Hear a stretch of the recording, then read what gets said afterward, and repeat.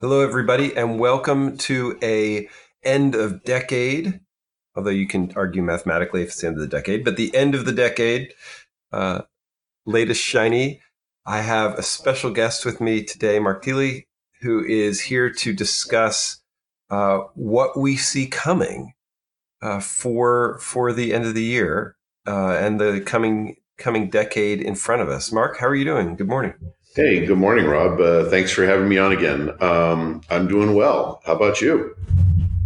Awesome. I am. Excellent. I am feeling like this is an extended holiday. This is midweek holidays always seem to bleed through into a 3 week extended holiday season, Yes, uh, yes. which is nice, actually refreshing Yep, from that it is. perspective. It is. It, so you and I have had a lot of conversations and sort of cautionary tales about the behemoth of monoculture tech companies, um, which seems to have been the theme from the last 5 years of the big getting gigantic um, in this series.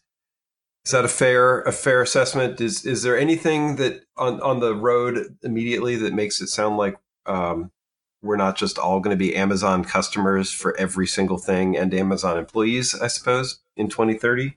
No, we have had those conversations, and nothing's really changed since the last time we spoke. In fact, it's funny. I saw a post. I didn't get a chance to read the whole post, but I saw a post from somebody from Amazon talking about technically how small their percentage of the retail market actually was in an effort to try to make them not look like they own the world. And I had trouble resisting firing back, but it was almost Christmas, and I decided to hold off on the There, yeah. yeah, there was a series of New York Times posts, articles that discussed both the retail chain and the Amazon. They did two separate components about that, and I don't. This is not the goal of this podcast is not to become the world is falling. Watch out for monopolies post. That's actually I have a lot of respect for Amazon and Amazon's business practices and the technology they've built. And so I don't think either of us are here to do Amazon bashing. We actually are big fans of the ecosystem as a whole that cloud has created, but we also have concerns. Is Yeah, that a I would fair agree way with to say that. it? Yeah, I would agree with that. I mean, I don't actually have any, what would be considered hatred or latent um, uh, distrust of people or the brand name of Amazon. It's more just, I think, from my perspective, and based on our previous conversations, that they Amazon has created a position, and Amazon's maybe not the only one across the industry, but certainly Amazon has created a position that allows it to kind of almost overnight, because of its ecosystem and the way it wields the ecosystem, become the owner of almost any segment that it decides to jump into.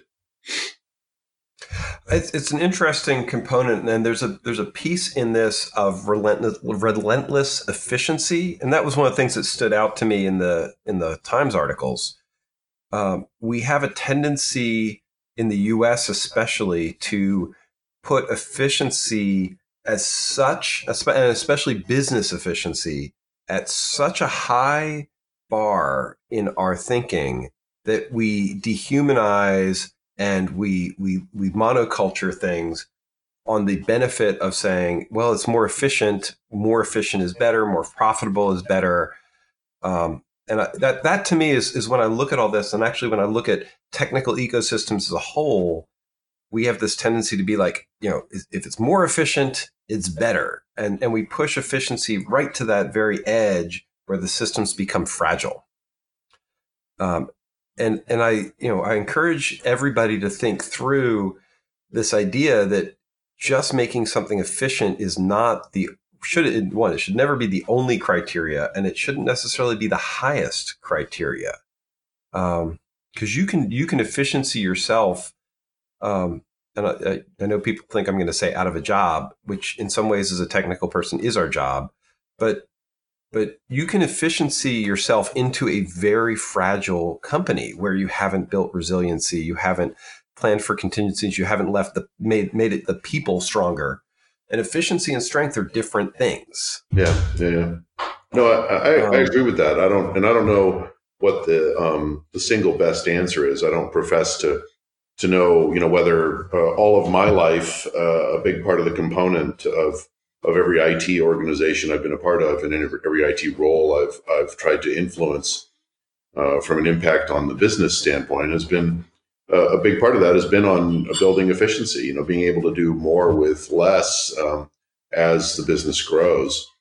And so it's hard for me to say that efficiency is bad, but I think the opportunity here maybe for our discussion is to find why or how you can look at a business and realize that, whether it's chasing efficiency, whether it's chasing higher profit, whether it's chasing new markets, whether it's an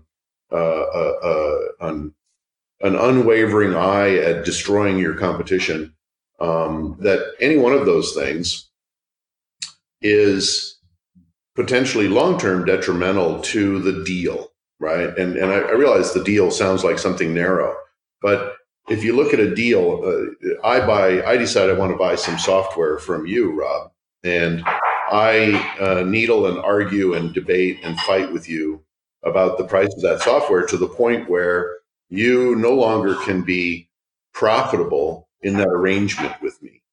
I walk away thinking I got a good deal, but in the big scheme of things, I've created a situation where what could have been a trusted supplier for my long-term benefit has now become weakened because I've taken one of the pillars that's so important to their success away from them.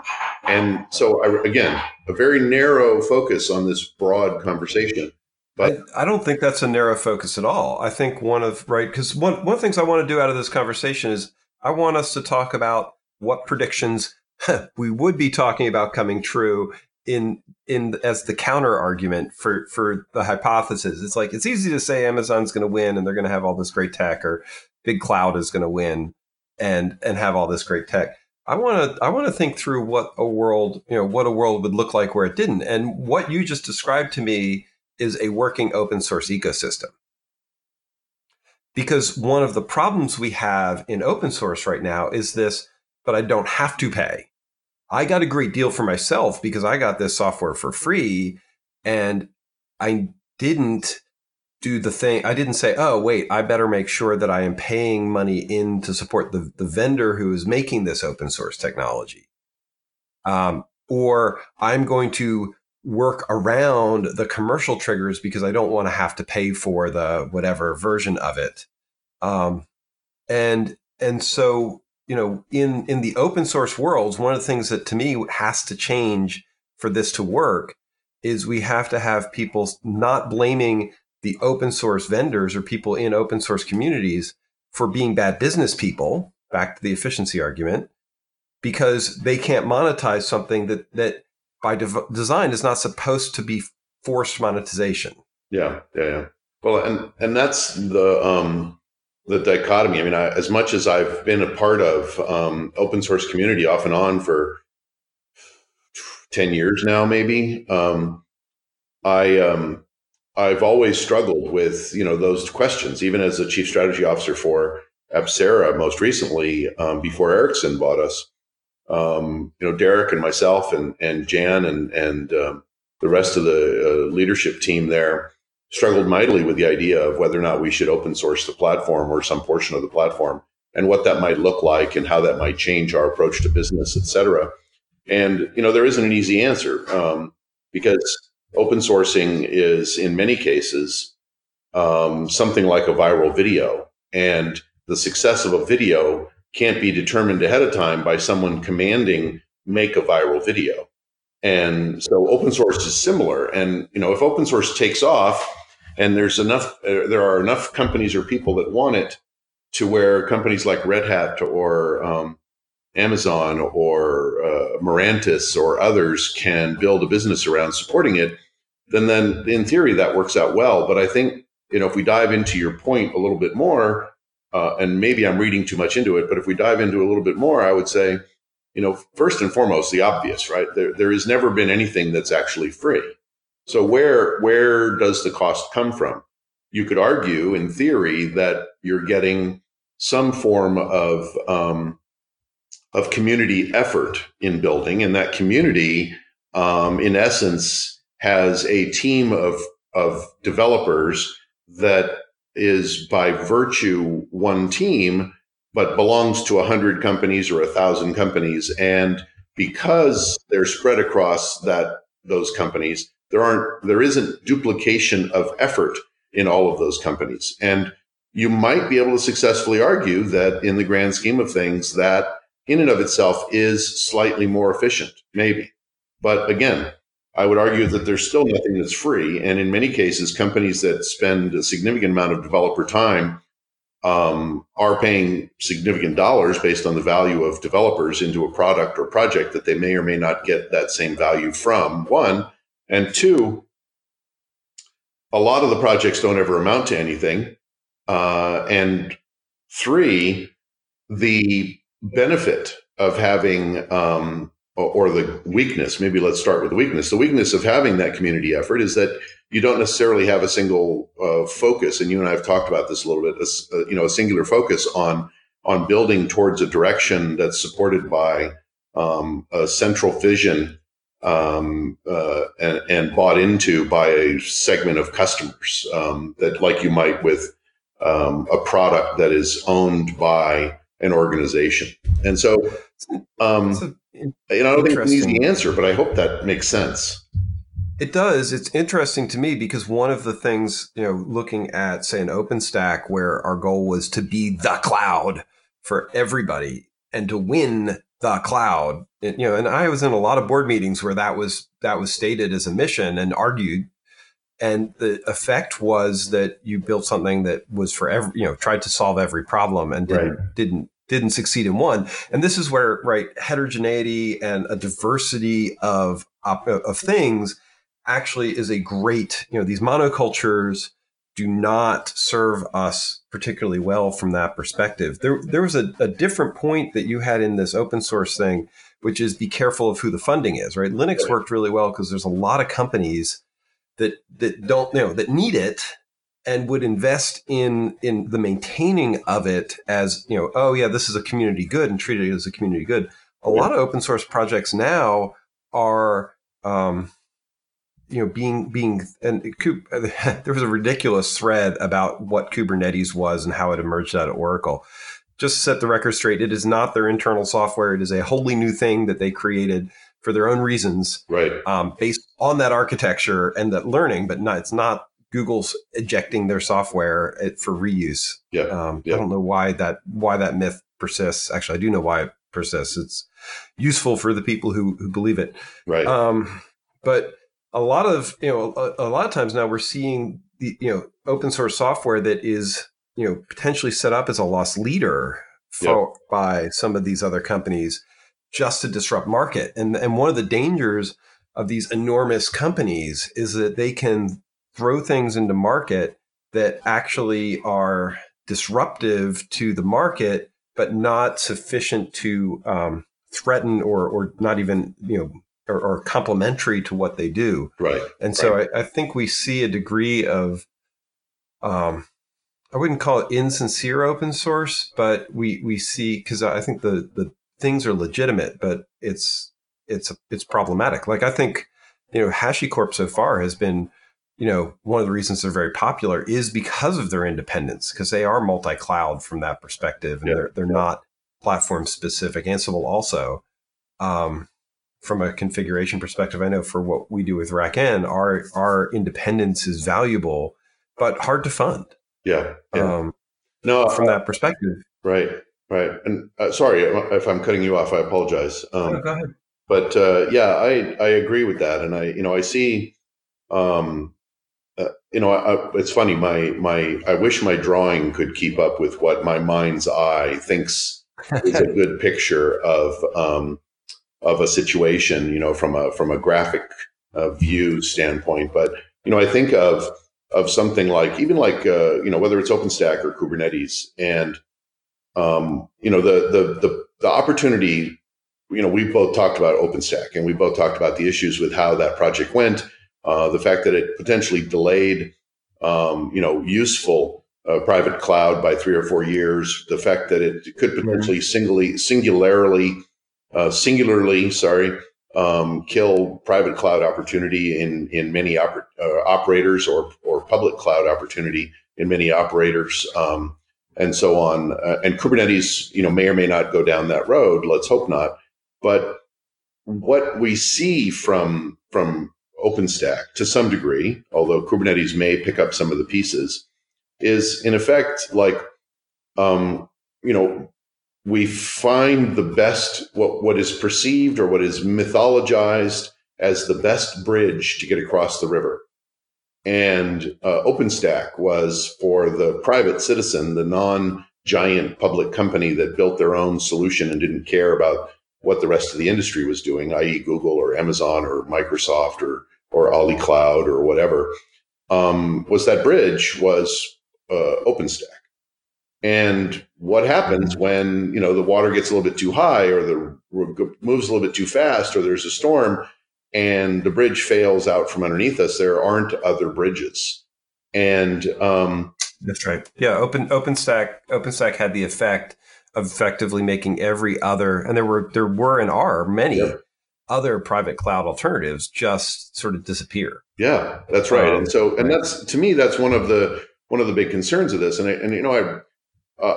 Some people would argue, well, there's an opportunity for standardization, and this and this and this. Yeah, and I've made that argument for years. I've made that argument since the early days of adopting virtualization in the early aughts, et cetera, et cetera. But the fact is, today, that any two installations of OpenStack are not identical. The fact is that with very few exceptions, no cross-company or cross-organization Kubernetes installations are identical. And when people build for those environments, they have to manage to the differences. So standardization sounds good in theory, but in practice, it's been less than valuable as a driver for some of these projects. Well, let's go further, and actually, I want to put on this forward-looking hat a little bit and talk about Edge. Yep. Both of us are everywhere talking about Edge, so I'm not going to go through our bona fides.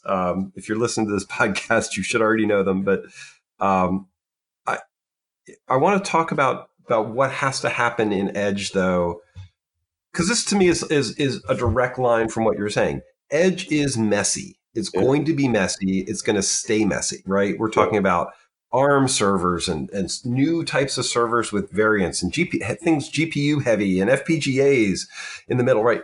Edge servers are not going to be a monoculture. Here is my whatever thing, right? It's going to be much more. Actually, you're saying right. So I think we both see this. Edge is going to be incredibly diverse, heterogeneous environment. ARM, Intel, RISC-V, IoT itself outside of the edge infrastructure is ridiculously diverse. Yep. Wild West, crazy, hard to manage, insecure, worse. Yep. That trend line, either Amazon's going to unify it and it's all going to be snowballs and standard stuff, which would be the logical place to go. How does Edge survive otherwise? How do we tame it? Yeah, I think I'm not sure. I think I'd be declaring myself some sort of god if I thought I knew exactly how to tame it. I think that the very opportunity associated with Edge is in many ways dependent on the very diversity that looks like a problem to many people, right? And so, to me, it's the ability to allow people to leverage the best technology for the best use case, or is the best match to a specific use case, as easy as possible, is more in line with how I would see a successful growth of, or a more successful growth of edge computing. And what that means effectively is that whether I want to deploy something with WASM, whether I want to deploy it in containers with microservices or functions as a service, or whether I want to deploy something that is individualized infrastructure in operation in 1,000 places versus distributed cloud in 1,000 places. Each of those deployment methods, from a code or a design characteristic standpoint, to a compute, to a distribution standpoint, to a network traversing standpoint, any one or all of those things have specific opportunities to solve business use case. And and you've talked about this at length in the past. Mm-hmm. I'm very supportive of the terminology and the language that you've used. But the concern I have is that we in one sense, by going down the potentially splintered path, as you've described it already for Edge, that we reduce the ability to grow the market as quickly as possible, because, as we've both talked about, so many of the potential workloads are likely very small from an individualized value standpoint per customer, per user of that service or function. And so it's hard to design infrastructure around just that workload. It needs to be something that's easily shared and heterogeneous, et cetera, et cetera. So that's potentially problematic, but it's also problematic to think that we end up with 3 or 4 solutions that, 5 solutions that are global, or one in the case of maybe Amazon. And it's a one size fits all for all workloads. And that could have as bad or worse of an effect on our opportunity to grow if every single workload that goes out to the edge has to fit into the cost structure and, total cost of ownership structure that is put out by, an Outpost or an Azure stack. So you got to exactly the thing I was going to bring up, which is Outposts. Yeah. And to me, what you were just saying is one of these strange efficiency balances. Yeah. Because the challenge that you're bringing up is operability to me, right? Sometimes you and I have had conversations discussing this as like OX, is the operational experience, which is hideously neglected in all these systems. And we, in rushing things to market or trying to make things go, we overlook the operational experience. And this is what, to me, the thing that you need to realize that Amazon has mastered. And I say Amazon more than Microsoft or Google, because I think they're still playing catch up, is this operational experience, or at least this notion that ops is too hard for people to invest in. Right.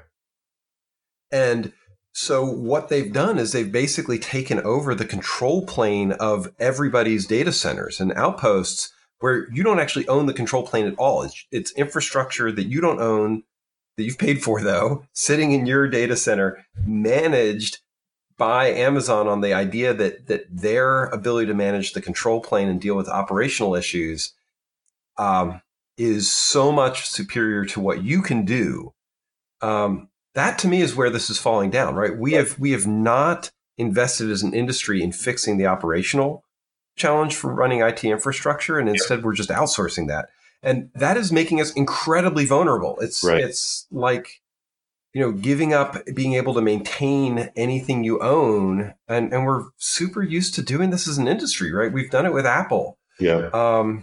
It's like, oh yeah, I love the simplicity. I like the ease of use. I like how, the stuff just works and it's all tied together. And that is great. I mean, there's huge value for that.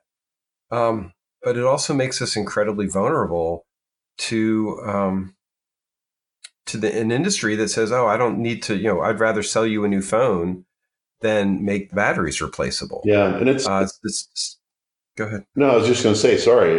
So I agree with everything you said, and I would say that we run into the difficult dilemma, which is I guess two questions or 2 points. And the first one is, should we fear that, right? Should we fear the idea that Amazon is just assumed to be able to do, or Google or Microsoft or whatever? They all do it way better than the average enterprise does today. It's hard to argue that point. They invest in it. Yeah. They invest in doing it Yeah, better. that's right. Mm-hmm.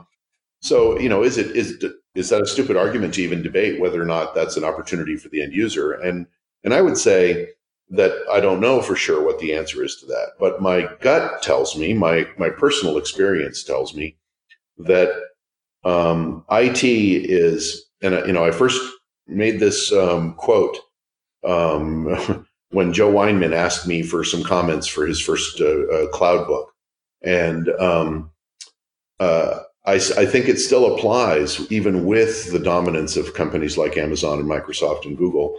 And that's, that IT, or I should say the technology landscape, is, when put into the hands of people, very much like a painter's palette, right? And so let's, I apologize if I've bored you with this analogy already, but if you take a painter's palette and all the things that go along with being a painter and needing a palette, is you have brushes and you have paint, you have atmosphere, you have lighting, you have the type of canvas you might use or paper, whether or not you use latex paints or oil-based paints, whether you do dab painting or brushstroke painting or some combination of the above, or you throw balloons at a wall. There, you use wide bristle brushes or narrow bristle brushes, or you get on a trapeze, fly through the air, and splat against the canvas yourself. That's right. There are a million different ways to create art, and so the reason I bring that up is that superficially we could look and say, well, there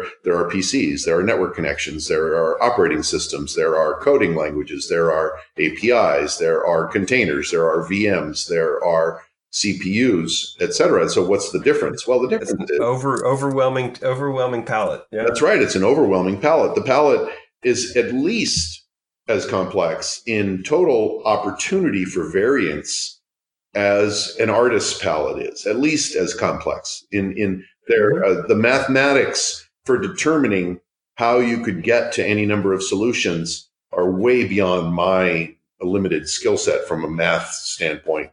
And so when I look at that and realize that you give the same IT solution to any 10 people and you give them the appropriate tools and opportunities to make something out of it, and every one of them are going to make something different. And yes, some of them are going to fail. But like the startup world itself, which are in essence IT teams with a project, some of them fail and some of them make it. When they make it, the potential opportunity for the business is enormous, I think. And as I've believed this for 15 years, and I believe it as much now as I did 15 years ago, that we run a real risk as an industry, not as an IT industry, but as an industry of companies, as a ecosystem, a global ecosystem of companies. We run a real risk of limiting our own opportunity if we give up too much of that and assume that other people should own it. And this to me is one of the arguments for why open source is important, why something like Kubernetes is important as a base layer. And this to me is where there's a paradox in what we're saying, because something like having Kubernetes as an independent open thing allows the industry to collaborate and move more quickly in advance, but it also creates a very monochromatic industry where everybody's like, oh, we're just using Kubernetes. And I feel like our industry has a tendency to go through these cycles where, Amazon set this new pattern for how IT works. And it was Amazon. Again, I'm sounding like an Amazon fanboy as much as we're sounding cautionary tales. But right, they were like API-driven compute, and this cloud-native infrastructure was defined in a lot of ways by what Amazon offered. Yep. From that perspective, and then and Microsoft and Google have clearly picked it up, but it was defined. It was redefined. And I think the same thing's happening with Kubernetes. I don't think it means that that's going to become the only thing that gets done. It's just going to set a pattern that people can then follow. Yeah. But you're right. This paint by numbers analogy is very troubling, right? It can speed innovation for a point, but then we're going to can speed innovation to a point, but then we're going to span back out Right. really quickly into new opportunities. There's so much more to talk about. We're getting close to running out of time on this. I think that, from a operational perspective, my caution here going into the next decade is don't assume that you're going to just give up all the operational pieces. I think these companies that are decided, I'm just going to go all in on this one API and this one company, they're going to enjoy some efficiency. Yep. There's no doubt about it. But I think that their company becomes very fragile. Yep.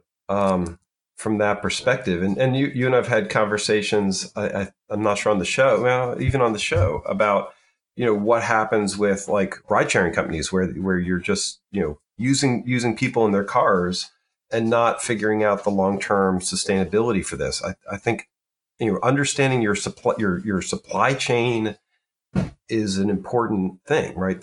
When people look at that, there's things you give up, and there's things that you keep or understand. Right. Right. And I think that one of the core issues, Rob, if we think beyond kind of the technical aspects of being smarter about how you might own some infrastructure for certain workloads or for certain environments, or because you can own a certain type of functionality and capability at a cost that's relatively speaking comparable, whether or not it's in theory core to your business. All of those things are, for most people, you can see a horizon for good, bad, or otherwise relative to that effort or participation. And the hard part, I think, as an industry, as people, the hard part, which might be an interesting podcast all by itself, is how do we get away from this notion of, what do you mean? It's a giant orange, and I'm only taking a couple of sips right now. I can sip on this for years before I realize that the orange is out of juice. And that's, to me, to the point you brought up about our conversations around companies like Lyft and Uber, et cetera, DoorDash, whatever, is that it is a giant orange, and nobody's going to care. Nobody's going to look back at the CEO of those companies and say, what horrible, dehumanizing creatures you were, by creating this new portion of the underclass that has failed in their ability to see a future coming and to be prepared for that future and to enable themselves to benefit from that future, because they've been fed the juice, just enough juice out of that orange to keep them alive long enough for the company to profit. And leave them there like wilted husks of their former. and if you think that Mark and I are moralizing, and you've gotten to this point in the podcast, let me give you an analogy and just to think this through, because this is funny, because our 2020 forward-looking podcast, which I wanted to be a cautionary tale on the coming decade. Which I think we've kept very high level, not down on specific tech. But here's the thing to think about with this, because it's sort of like, water seeks a level. Yep. And it hides, and the classic analogy of rocks are hidden below. But what happens in a case that we're describing is when you pull out of one part of an ecosystem too much or overdraw on it, the ecosystem rebalances itself really quickly. Yep. And you might never see that it's out of balance, because the thing that you're using is, you don't care about it, or it's been rebalanced, right? All these startups died because Amazon competed with them, but it's fine. There's a whole bunch of new startups coming in, but the new startups coming in are coming in different industries, or they've been changed by the fact that that whole addressable market is gone, or Right. there's even more VC markets, money coming in than ever, but it's going to a smaller and smaller set of companies that are very unicorn focused in these areas. And so one of the things I think that happens is that it's easy to say, oh, that's not really a problem because whatever compensating thing is happening.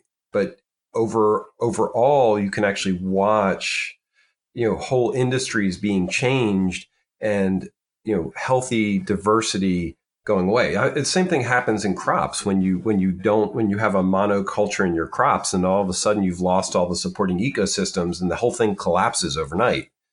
Yep. Things, and we are doing this in our technology space. You and I have talked about this, and the funny thing is, I think edge is actually an opportunity for us to rebalance that, because I think the edge will be more heterogeneous. But somebody like Amazon is going to walk in and say, "Oh, don't worry, I got this. You're used to using, cloud. We're going to give you an outpost, and now you're just using cloud but on premises." Right. Yeah. No, it's a tough one, and I obviously we don't have all the answers, but no. I hope that we can at least spark some thinking in whoever is listening, and maybe more debate, because we don't have all the answers, and so getting that debate out there would be great, as much for me and for you, I'm assuming, as it is for those who might be listening and interpreting this, good, bad, or otherwise. But I would turn that into an open invitation to tell us how wrong we are. Yes, absolutely. Mark and I thrive on this. Yep. Shout at us on Twitter. Shout at come on the podcast and tell me how absolutely wrong we are in this assessment. We would love to hear. That's actually, Mark. Do you want to help close us down and take the show out? Yeah, no. I'll do a last word. Yeah, thanks again for having me on, Rob. And this is.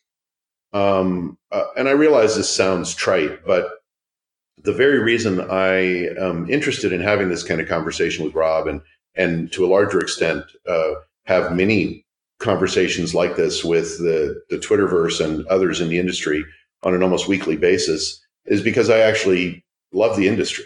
And I love what the opportunity, for a long time, that's what it said on my LinkedIn. Maybe it still does. I don't know. But I mean, I love the opportunity represented by technology to further the cause of your business. And I love being able to be a part of that. And so saying that, the reason I say that is just to give you, the audience, maybe a better understanding of what would get me into this conversation in the first place. And realistically, I believe one of my epiphanies in the IT space was learning to think about what I was delivering for the business from a systems point of view. And no, not just a systems like I use Ruby on this and on that. I mean, the systems like I have a data center, and the data center actually cares in its operation. It cares how you distribute the power. It cares what